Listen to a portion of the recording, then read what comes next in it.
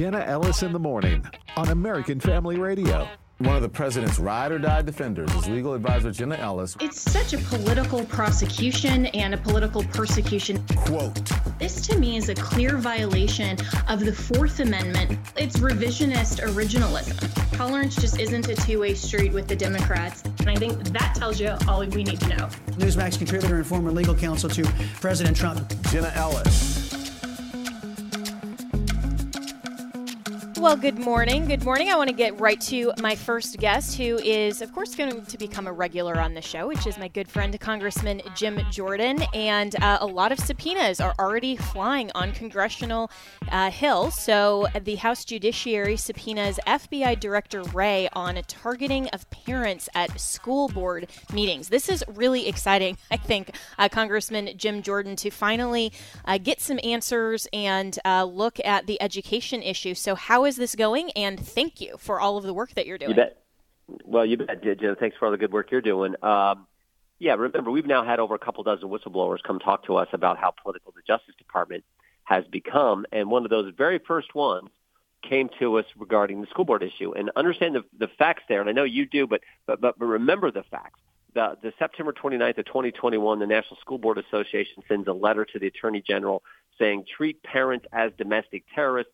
5 days later, on October 4th, the Attorney General does that, sets up a dedicated line of threat communication, sets up a national hotline, a snitch line, where people could report parents for showing up at school board meetings, speaking up for their son or daughter.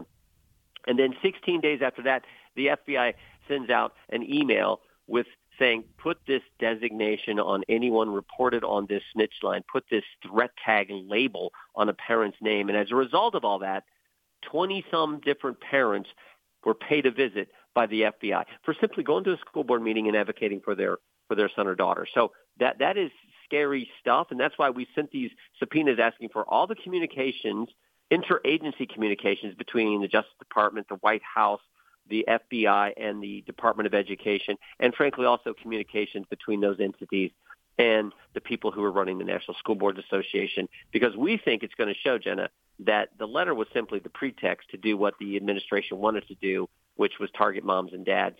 And I think they did it all because they wanted, they thought it was going to help them in the Terry McAuliffe, Glenn Youngkin governor's race in Virginia. Turned out they were wrong. It actually helped Glenn Youngkin become the next governor of the state of Virginia. Yeah, this just seems like total bullying by the DOJ and the FBI, and even for that kind of a pretext. What do you expect to find in terms of their at all kind of justification as the DOJ to pay parents a visit for simply showing up at a school board meeting that, if I'm not wrong, is open to parents to come and air their concerns, and that's exactly why school board meetings exist? Yeah. Our real concern, like one of the parents visited was a mom who was in the group. The reason she got reported, when the FBI investigated, they found out the person that reported said, well, I reported her because she's in the group Moms for Liberty and their family has firearms. Well, for goodness sake, that's half the people I represent. I mean, that just describes so many people across this great country. So, and the scary thing is the chilling impact that has. So think about it. You're a dad getting ready to. You're thinking about going to a school board meeting tonight. You're thinking about speaking up about a curriculum issue or something going on at your local school, and you say, you know what, I'm going to go, but maybe second thoughts, I won't speak up, or maybe I won't even go because I know that Mrs. Smith down the road got a visit from the FBI 3 weeks ago. I mean, that's the danger, and I think that's the thing that concerns me most is this chilling impact it has on First Amendment free speech rights. So we think we're going to find, because we've already seen some of this, we know there was some communication prior to the letter ever being sent between the School Boards Association, the White House, and the Justice Department, even before September 29th, 2021, when they sent the initial letter. And again, because we function from this idea that the letter was simply the pretext to do what they wanted, so they choreographed it all, got the letter sent, and then put this into place. Now, also remember, Jenna, the Attorney General has not rescinded his directive and rescinded that memo, even though the School Boards Association has apologized. They said, we regret and apologize for our letter. So the School Board Association has pulled back from their letter, but the Attorney General has kept his memorandum in place and this snitch line process in place. I'm talking with Congressman Jim Jordan about these subpoenas to the DOJ. And, Congressman, this is having a chilling effect. And I think that is the intended and obviously intended effect to have parents recontemplate and second guess whether or not they should show up at these school board meetings. So is the goal here ultimately legislation around this that would functionally resend this letter, or to eventually subpoena Attorney General Merrick Garland and ask him in the context of a committee hearing to rescind that letter, or why he hasn't, or that directive? Yeah, the goal is legislative solutions to this problem. Look, we actually think the government in many ways is now, instead of serving the people it's supposed to serve, it's targeting those people. It's been weaponized against the citizens of this great country. So, yeah, we will look for things that we think make sense legislatively. For example, does the FBI, it now has two functions. It's got this intelligence function as well as the investigating the crime. So does it really need to have that broad of a mandate? There are other things we can look at as well. So yeah, we always think that when you do the investigations and do the oversight, it's you want that information, you get that information because it will help you in the legislative fixes that need to come into place so that you don't have this double standard, so that you don't have unequal application of the law, and you don't have any type of political activity at our nation's Justice Department. I think a lot of moms and dads are very grateful for that, and certainly a lot of parents and grandparents listen into this program and are very concerned here on American Family Radio Network. And so if they're listening in and they have been a target of this type of impact and unfair oversight by the FBI, or have even contemplated whether or not to go to their own school board because of this, where can they contact you or contact someone to be a part of whistleblowing, or just giving you other information? No, great question. If you've been the target, or been paid a visit, or if you know about this and want to share some information with it, just contact the House Judiciary Committee Republican staff, and we will love to get the information from you that can help us with our work on this committee. We have our first hearing scheduled for Thursday, where we're going to start to, I think, show the country what's been going on at the Justice Department and the impact it's had on First Amendment free speech rights.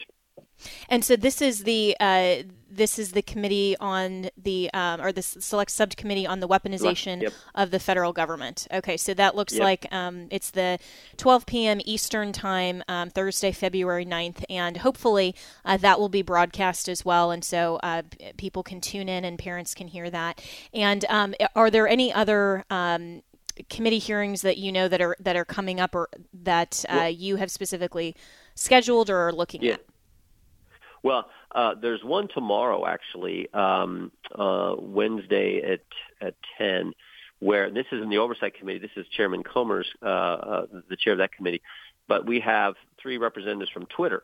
And, of course, the Twitter files are part of this weaponization effort, too, because that's where big government colluded with big tech to keep information from the American people. So tomorrow you'll have 3 individuals, including Jim Baker, who was former chief counsel of the FBI, who went to Twitter and was deputy chief counsel there. He'll be one of the witnesses, as well as 2 others from Twitter. So we think that could be a pretty informative hearing, too, particularly in light of all the information, valuable information we got because of Elon Musk releasing the Twitter files.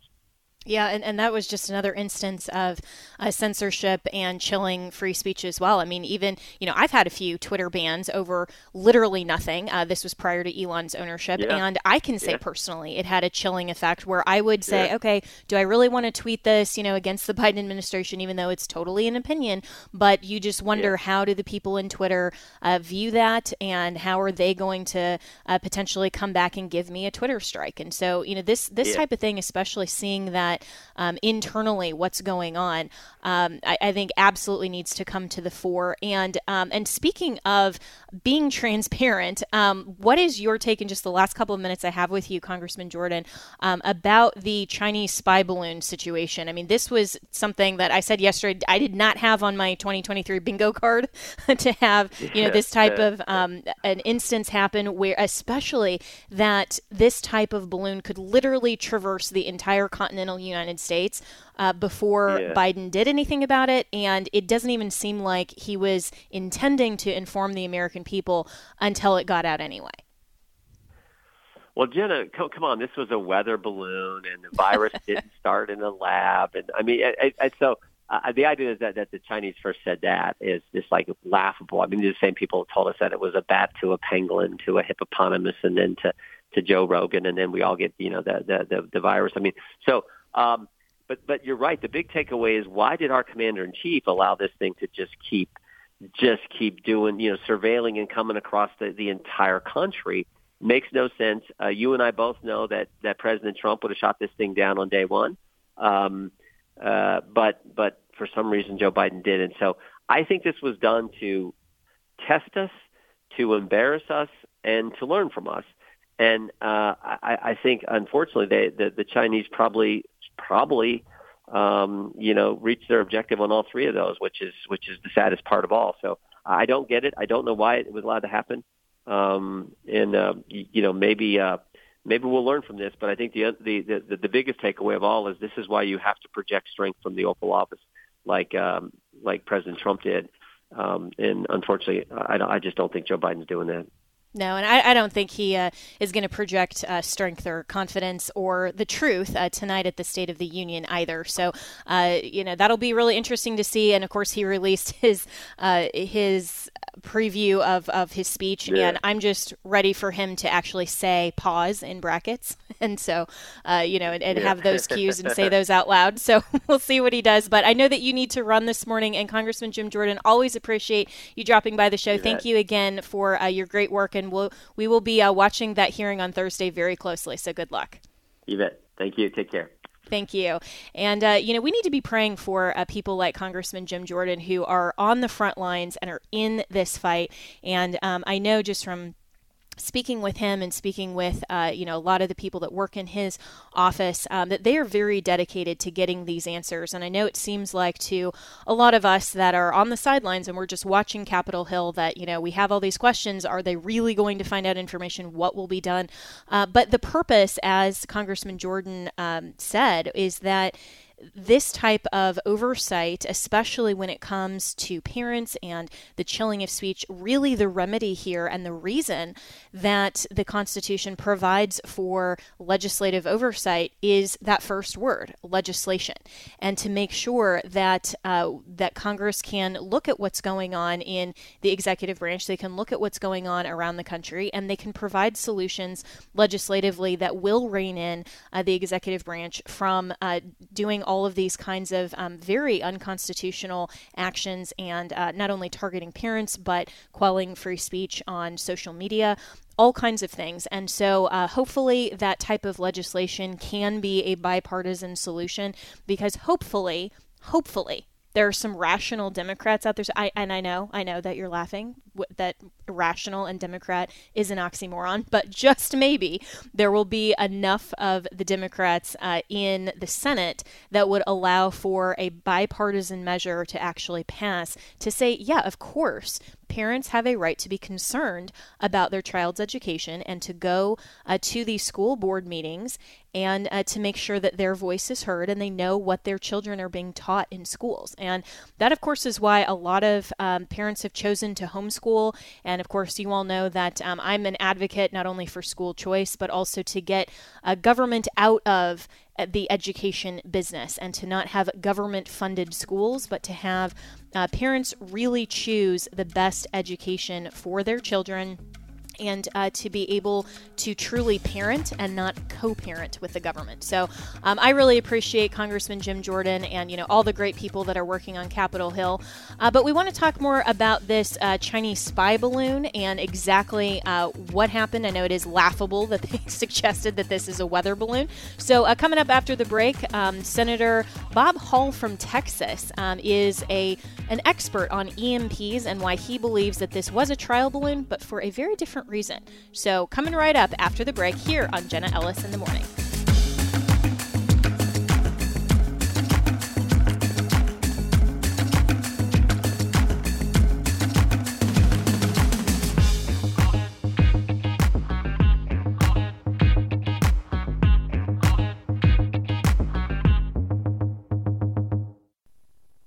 Let's see, if something costs less, but people are happier with it, that sounds like something to look into, and that's MediShare. Maybe you've heard switching to MediShare to pay for healthcare can save the typical family $500 a month, and that's huge, but it's also true that people are way more satisfied after making the switch, too. The customer satisfaction rate for MediShare is double that of the typical health insurance plan.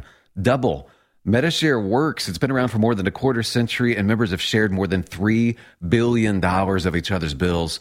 People love having telehealth and a huge nationwide PPO network. So, yeah, you can save a ton and like it better. Imagine being happy with how you're taking care of your health care. So if you're self-employed or part of the gig economy, or you just want a plan you're happy with, you can call right now and get a price within 2 minutes. A very, very smart use of 2 minutes. Here's the number you need. 833-44-BIBLE. That's 833-44-BIBLE. 833-44-BIBLE. This is Pause to Pray, a chance each day to stop down from the daily noise of life and pray for our country's leaders. Today, we pray for Brett Kavanaugh, Associate Justice of the Supreme Court of the United States. The Supreme Court is the highest court in our federal judiciary, overseeing cases involving constitutional law.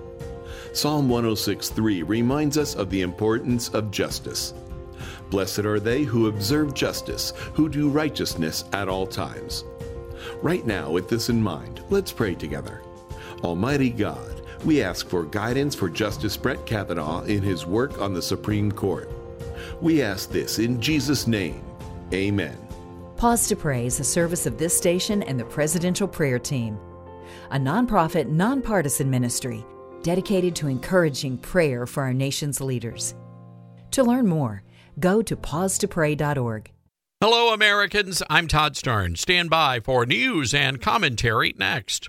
Liberty University's K-12 online academy is the best of a homeschool, private school, and Bible-based education all rolled into one. With LUOA, you can take charge of your child's learning environment and create a structured yet flexible schedule that works for your family. Our qualified teachers are easily accessible for guidance and support along the way. And with new classes starting every Monday, it's never too late to make the switch to LUOA. To learn more, text LUOA to 88741. That's LUOA to 88741.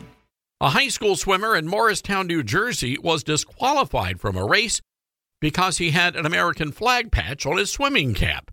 Rob Miller says his 16-year-old son wore the patch to honor his grandfather. He died in the Muslim terrorist attacks in 2001. It wasn't until after the 400-meter free relay that a coach from the other team raised a stink. The national organization that oversees swimming and diving does have a rule stating American flags are not to exceed 2 inches by 3 inches. It turns out the teenager's flag was 0.2 inches too big. Mr. Miller said his blood was boiling. Had his son not been disqualified, the team would have won their swim meet on senior night. You know, I can't help but wonder if that coach would have raised an issue had Mr. Miller's son been wearing a rainbow flag instead of Old Glory. I'm Todd Starnes. Welcome back to Jenna Ellis in the Morning on American Family Radio.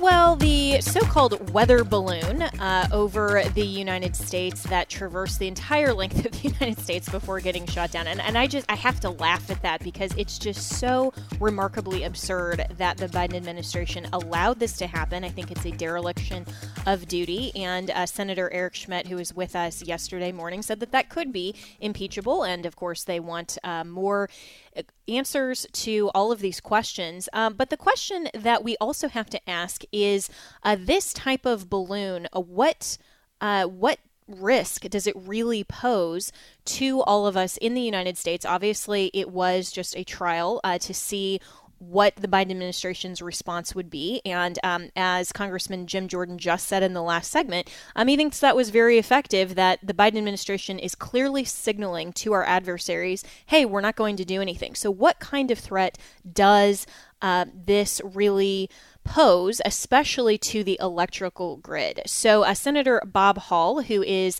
from the great state of Texas, where I know a lot of you are listening in from, joins me now, and he issued a press release a few days ago that said a weather balloon over the USA a safety issue.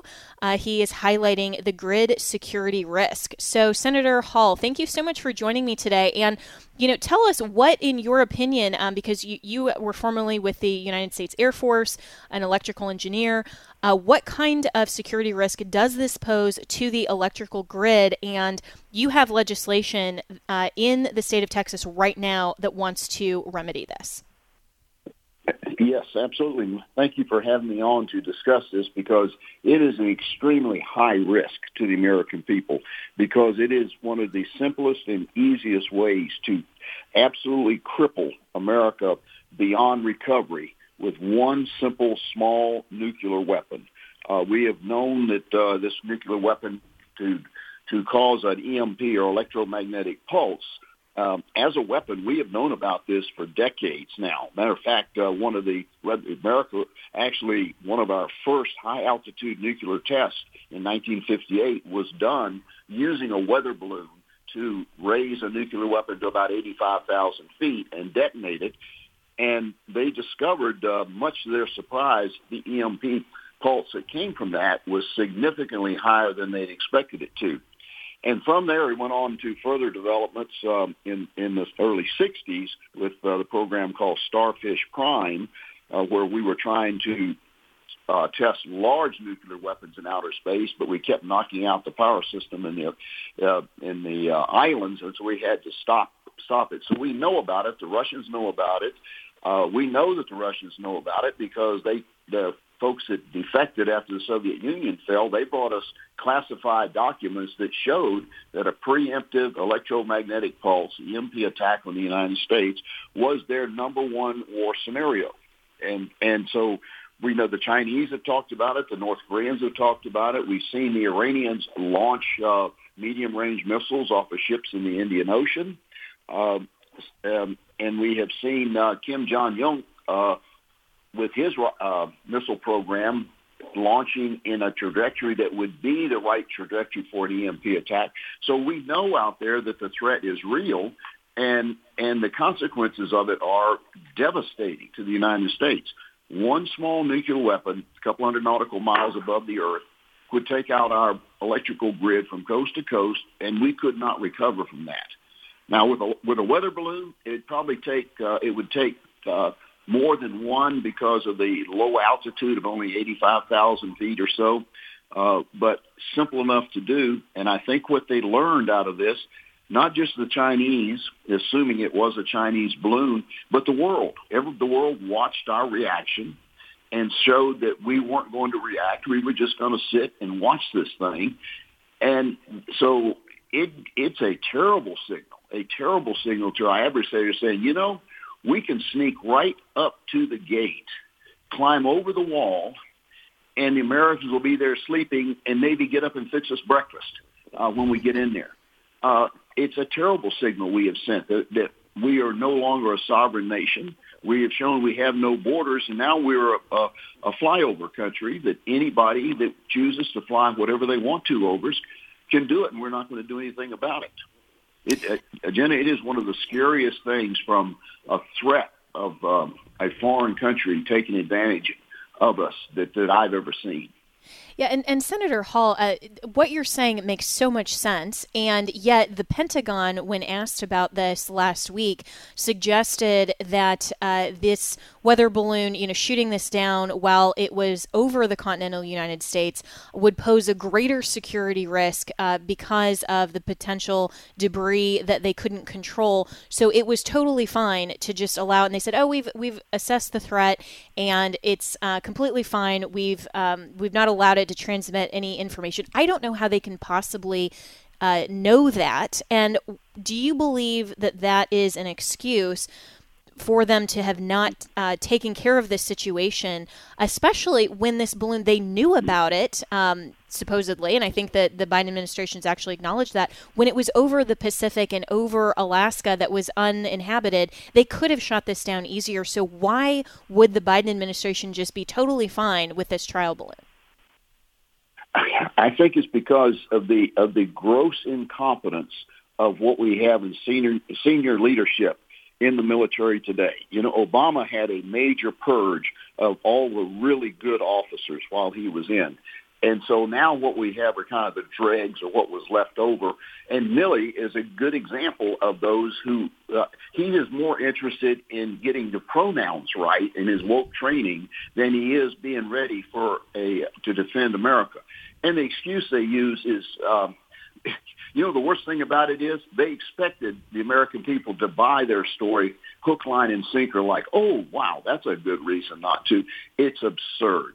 There were most of the time that it was in the air, it was in locations in which they're very, very sparsely populated. Alaska, as long as most anywhere in Alaska, they could have shot this thing down and not hurt anything. As it came down through Canada, that's mostly uninhabited land in there. And Montana has one of the smallest populations, and very much concentrated in the big cities, big state, and the others. There was plenty of open area where it could be shot down. This thing wasn't going to splatter over hundreds of acres. As we saw, they deflated the balloon and it drops. And it'll be a very, very small area. And so once they determined it was not a nuclear weapon, and I believe that they could do that, I don't believe for a minute that they had any knowledge of how successful they may have been in trying to prevent it from transmitting the data, which I think most people recognize that its mission was a targeting mission. It was mapping to get precise locations. They spent a lot of time over the Minuteman intercontinental ballistic missile sites in Montana, finding exactly where they are so they could do a precision strike on those facilities. And we have no way of knowing what we did. We know the Chinese have done that mapping in other places, and they've done it before and got away with it. So this is just a total dereliction of duty. Incompetency. Yeah, absolutely. It's incompetency. And so from the state level perspective, and I'm talking with Texas State Senator Bob Hall, you have legislation now to deal with this on the state level, because if an EMP actually occurred, and this is something that, as you've mentioned, our foreign enemies have actually looked at, then it would totally wipe out the power grid. And this isn't just for a couple of days. This is our cell phones won't work, our cars that are relying on obviously the electronics. I mean, everything would just come to a screeching halt. But states can make sure to protect their power grid. So, what is your plan for the state of Texas? Well, our bill is going to establish a commission. It will include most of the state agencies, and we'll be looking at what it's going to be, developing a plan to protect not only the electric grid, but the 16 critical infrastructures, sewer and water and finance and law enforcement, first responders, et cetera, like that, of what needs to be done to weather a period of which we have no electricity while we're getting it restarted, and determining what we can do so that we can do a restart that will have the system may shut down, but it will not be burned up. Right now, today, if we don't do something, the system will be burned up and will not be repairable. We need to have a system that can survive an EMP or a GMD, a geomagnetic disturbance, which is a natural event from a sun coronal mass ejection, but be able to recover when that is over, when it's done. And so that's what our bill will do. And I hope that this is and becomes model legislation for states to create these types of commissions to make sure that on the state level, the state and local government is making sure to protect the power grid and to make sure that their citizens in their states are protected, since clearly the federal government not only is not helping, but simply doesn't care. And I think, obviously the Biden administration, in my opinion, has a lot of other more nefarious motivations rather than just being totally incompetent. But hopefully this will be model legislation. And I think the question on everyone's mind, Senator Bob Hall, is why hasn't this already happened yet? Well, it has not happened because, as my good friend who studied this very carefully, Mike Mabee, said there's at least 2.2 billion reasons why it hadn't happened. That's the $2.2 billion, at least that amount, that the power industry has spent lobbying against this to happen.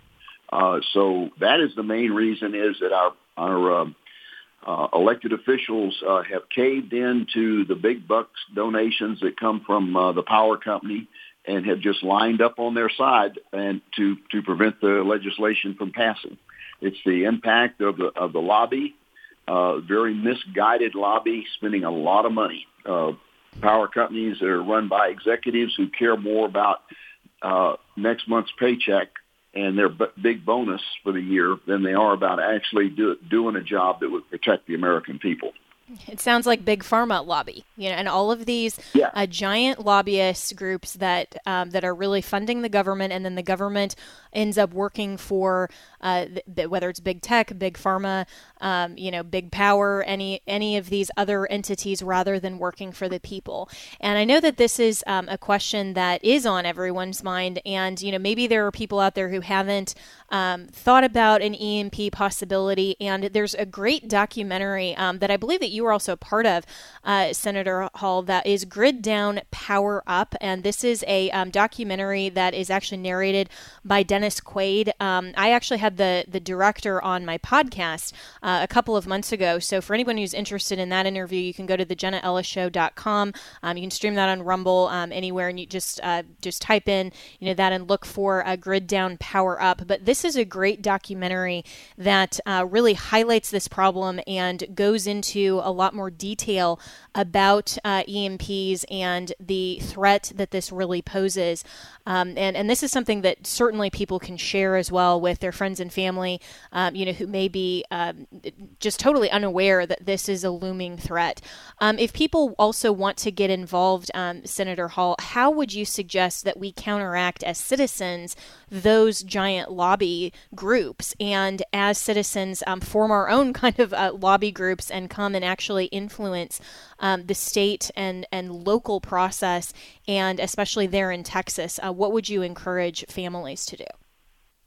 I would encourage everyone to become a citizen lobbyist. Our form of government really was designed counting on citizens lobbying their government for things that they felt should be done or shouldn't be done. And that's a major role, and everybody could do that. You have a representative in the Texas House. You need to spend time calling them, visiting them, writing to them more than once. So they have a governor, a lieutenant governor, the same thing, right? Visit with them, bring up the subject, talk about it to your neighbors, get them to do the same thing. Not only do it yourself, but get others to do it, to let your representative and your senator know that this is what you want this done, and you want it done now. And that's how our government's supposed to work. And so you become the lobbyist. And remember, one of the big differences between the power companies and you can vote for your representative and your senator. Most of the power companies can't. And so while they can influence them with money, you can influence them with your vote and others. And I think if we get enough people letting their representatives and the governor know that this is what you want, I think we can get this done. The only thing stopping us is the will to do it. Well said. Well, Senator Bob Hall, thank you so much for your work there in the great state of Texas. And I think that's such wise advice to everyone who is looking at this and concerned and maybe feeling helpless in terms of not having the resources that some of these big lobbyists do. But you can, as Senator Bob Hall just said, become a citizen lobbyist. And guess what? That also includes your kids, especially for homeschool parents. You can even bring your kids down to the state capitol, and if they want to have a 2 or 3 minute prepared statement when there's citizen testimony that's taken in the state legislature on issues that concern them or they have an opinion on, they can even testify. So this is a way that we can reclaim our government, and your vote is even more valuable than their dollars. So we will be right back with more of Jenna Ellis in the Morning to talk about President Biden's State of the Union. What can we expect? Coming up next.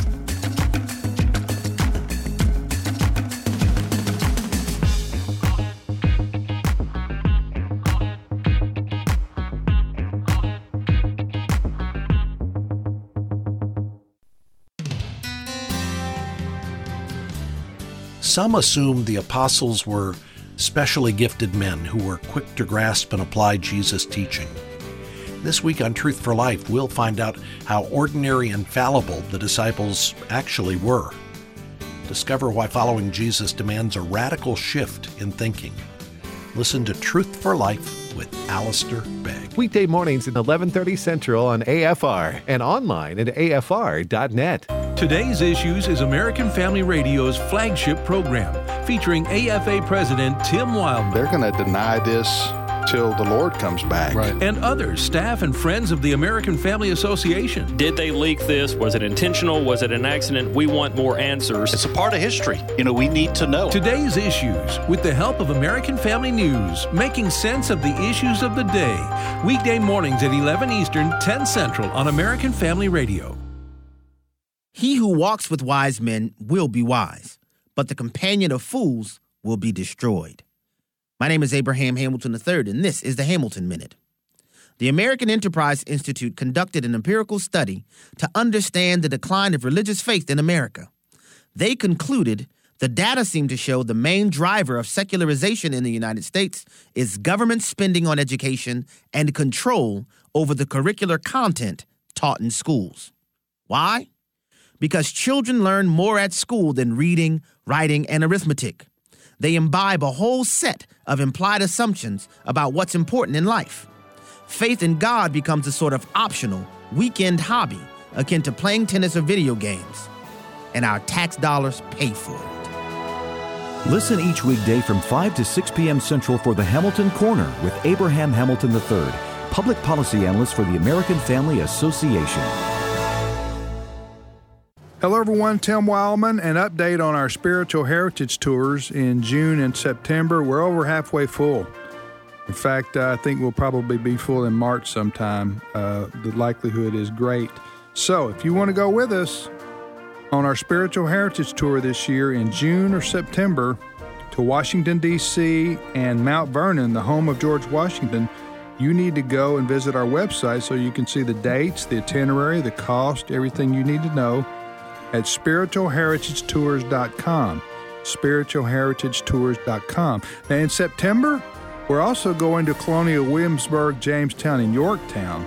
So we're going to do that trip in addition to the D.C. trip. So check it all out, June and September. Stephen McDowell, the Providence Foundation, will be with us. Go to the website spiritualheritagetours.com, spiritualheritagetours.com.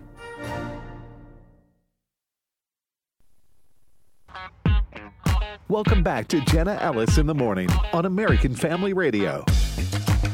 Well, Joe Biden is expected to give the State of the Union address tonight. And, we are on the brink of World War III. He just allowed a so-called weather balloon to traverse the entire length of the continental United States.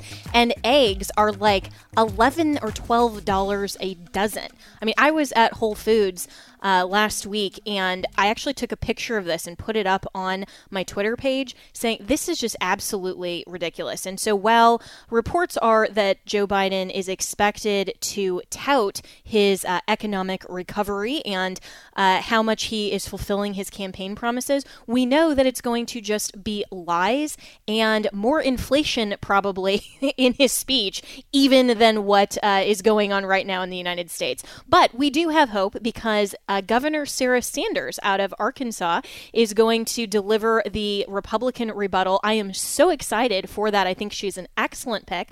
But someone who knows her even better than I do is my next guest, Hogan Gidley, who was the former principal deputy press secretary for the Biden administration and worked under Sarah Sanders. Of course, I worked with him as well during my time at the Trump 2020 campaign, and then he came over to be press secretary of that campaign. So we've done a lot together, and Hogan Gidley, so excited to have you on the show. And first, your prediction for how big of a failure Joe Biden is going to be tonight. I expect that he's going to actually read his pause and some of these cues that are supposed to be silent out loud. What's your prediction?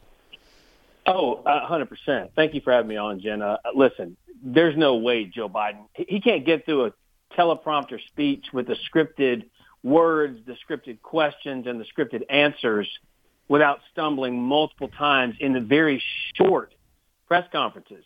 You're telling me he's going to be able to get through an hour-plus long speech without making a complete fool of himself? Forget the policies for a moment. He's just going to look dumb up there saying the things that we all know are untrue, but also stumbling over, every 10th word. So it's going to be pretty bad. And I always point out the fact that when he does things like this and when he gives these speeches, it's not just the American media who are watching. It's not just the American people. It's the world. And if he continues to show weakness like he's been showing, then no wonder there are balloons traversing across the entire continental United States from communist China with little or no repercussion at all. No wonder people go and attack American soldiers as he withdraws from Afghanistan. No wonder these things are happening on a global scale.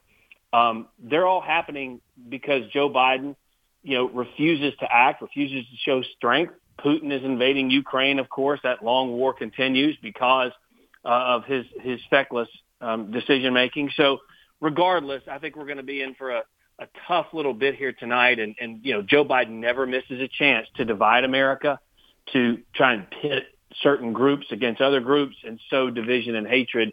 I expect you're going to see more of that tonight in this speech.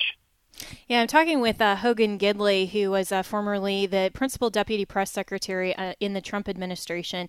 And you are now also with America First Policy Institute, which is really great, doing some excellent work there. And Hogan, you raise a really good point that Biden's last speech that we saw, of course, from Philadelphia was so divisive, so ridiculous, even in terms of the lighting. I mean, he looked almost like the Grammys, actually, on Sunday night with, all of this kind of Satanist red behind him and, this really evil look. And so what can we expect from Sarah Sanders, who is giving the rebuttal? She's the youngest governor in the United States to be sworn in. Of course, she was such an excellent press secretary, and you worked with her, I believe, in Arkansas even before she went to the Trump administration. So you know her personally really well. So what can we expect from her, what I expect to be kind of a fiery rebuttal?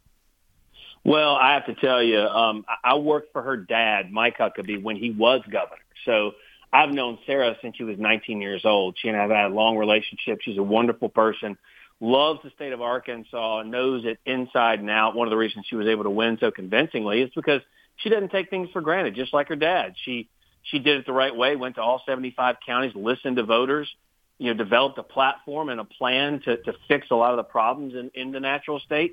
And then on top of that, she has the international and national cred because she was in the Trump administration in high levels. So she understands Washington's propensity to overreach. And when I was in Arkansas for the inauguration, listening to her speech there, I think we're going to see some of the same elements and the same themes. I've been talking to her group over in Arkansas, talking to her. I expect what we're going to see are some stark contrasts between Republican governance versus Democrat totalitarianism. I think you're going to see an understanding of why the governors are so important in this country to stop the strong arm of the federal government from coming in and trying to dictate to individual states.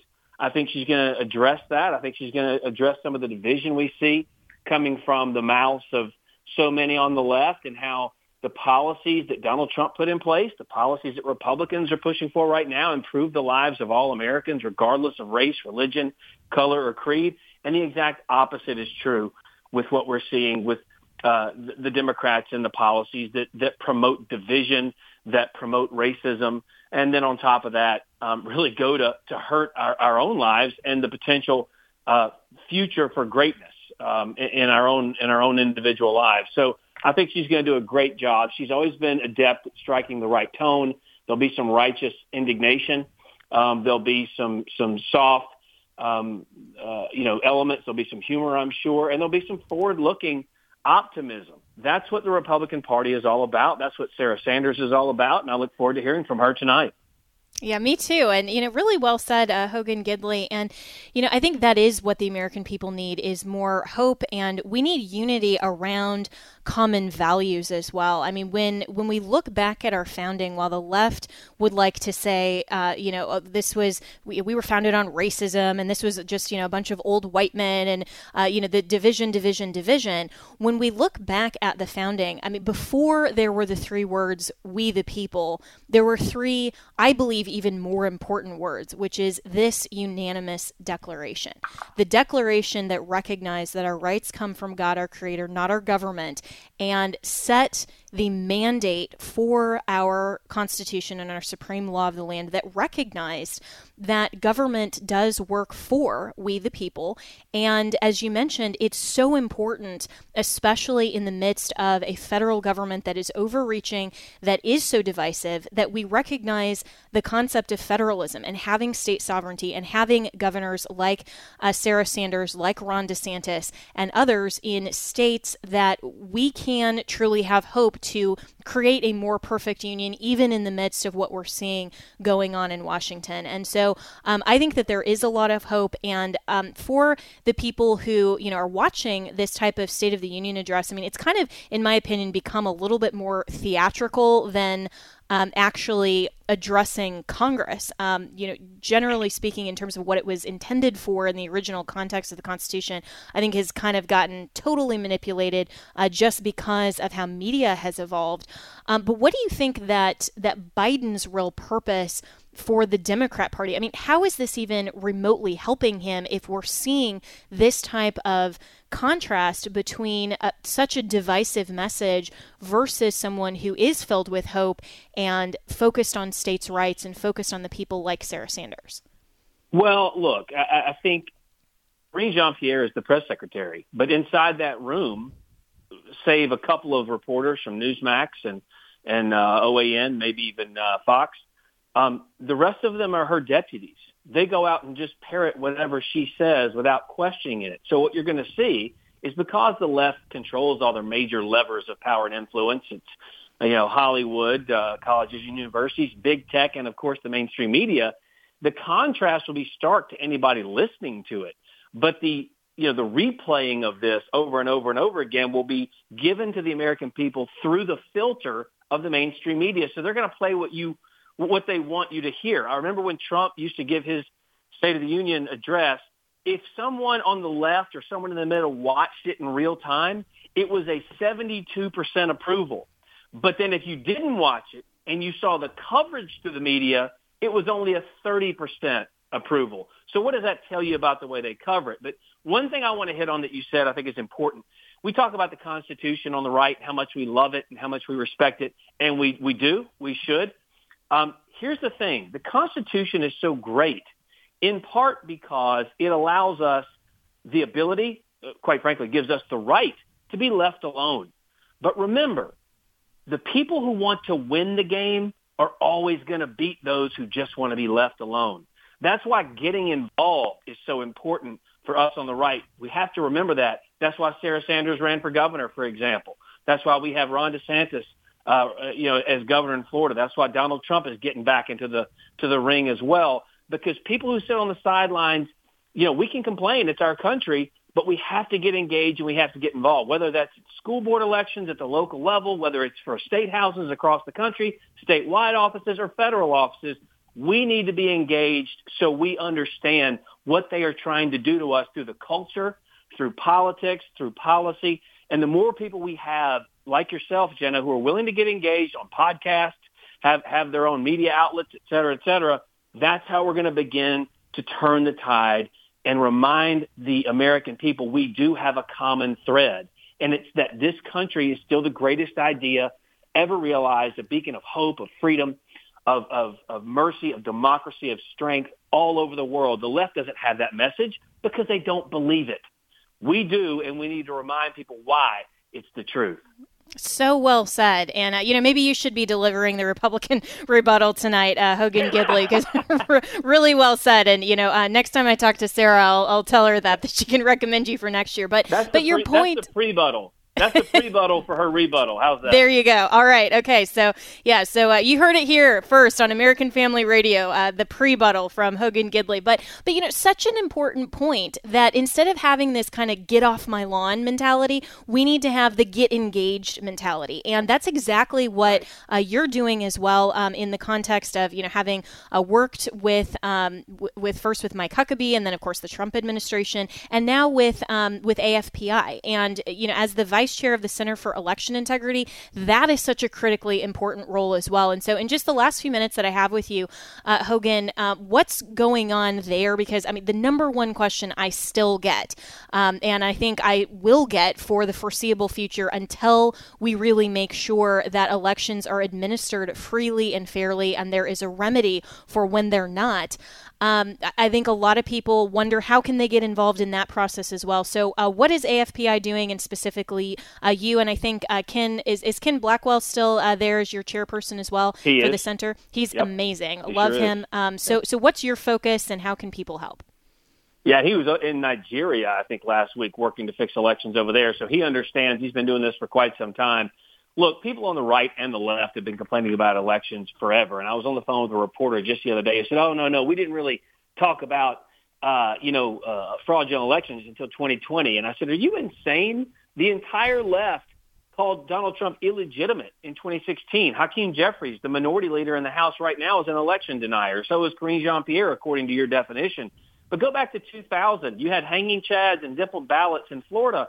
Well, we changed all that now, and we've kind of transpose that with mass mail-in and drop boxes. But either way, there have been countless examples of irregularities, anomalies, fraud, illegalities going on in this country in the election process, called out by both sides of the political aisle. And at AFPI, we're supposed to educate those because we're a 501c3, which means we can educate, we can't advocate. We give them data points at the state legislatures because, as you know, the Constitution gives that right and responsibility to decide the time, manner, and place of elections to the state legislatures. You talked about federalism. What works in Mississippi isn't going to necessarily work in Maine or Massachusetts or Montana. That's the process we have. But it's our job at AFPI to remind people, here are the policies that restore the faith, trust, and confidence in the election process that have been lost for so long. It's requiring photo identification to vote in elections, not voter ID, but photo identification. 85% of the American people want that. 84% of the American people want ballots to be returned to election officials by election day. They understand it's not election month, it's not election year. They get that it's a certain day set in time. Issues like that the legislatures need to know and understand, so when they pass them, they get the fact that the constituency in their states, regardless of it being blue or red, by the way, want these policies in place because they want to feel confident in the outcome of the elections. I'm telling you, you have to protect every single legal vote and every single legal voter. And the policies we're talking about at AFPI can do that. It's not that difficult to do. We just have to have some states out there who are willing to do it. We've seen massive success in the last sessions last year with 26 states banning Zuckerbucks, but they're still trying to go back to the well with that from the federal level, giving money to certain demographics in certain areas through different type of grant programs. We're discovering it. We're calling it out. But 2023, this is when all the states are in session. we have the opportunity to make some big strides. A lot of bills have been introduced already. A lot of things are moving through the process to stop ranked choice voting, for example, which is the process of basically ranking people who are in an election. If you get a majority of the votes, you may not even win the election. The whole thing's skewed. But we are focused on making sure that the American people understand what's at stake, they're educated about the issues, and that these legislatures do the right thing in protecting their citizenry. Excellent. Well, Hogan Gidley, thank you so much for the work you're doing. And you can learn more at AFPI, and we're looking forward to, I think, a little bit to Joe Biden's address tonight. But follow Hogan Gidley on Twitter, and I will see you tomorrow morning on Jenna Ellis in the Morning.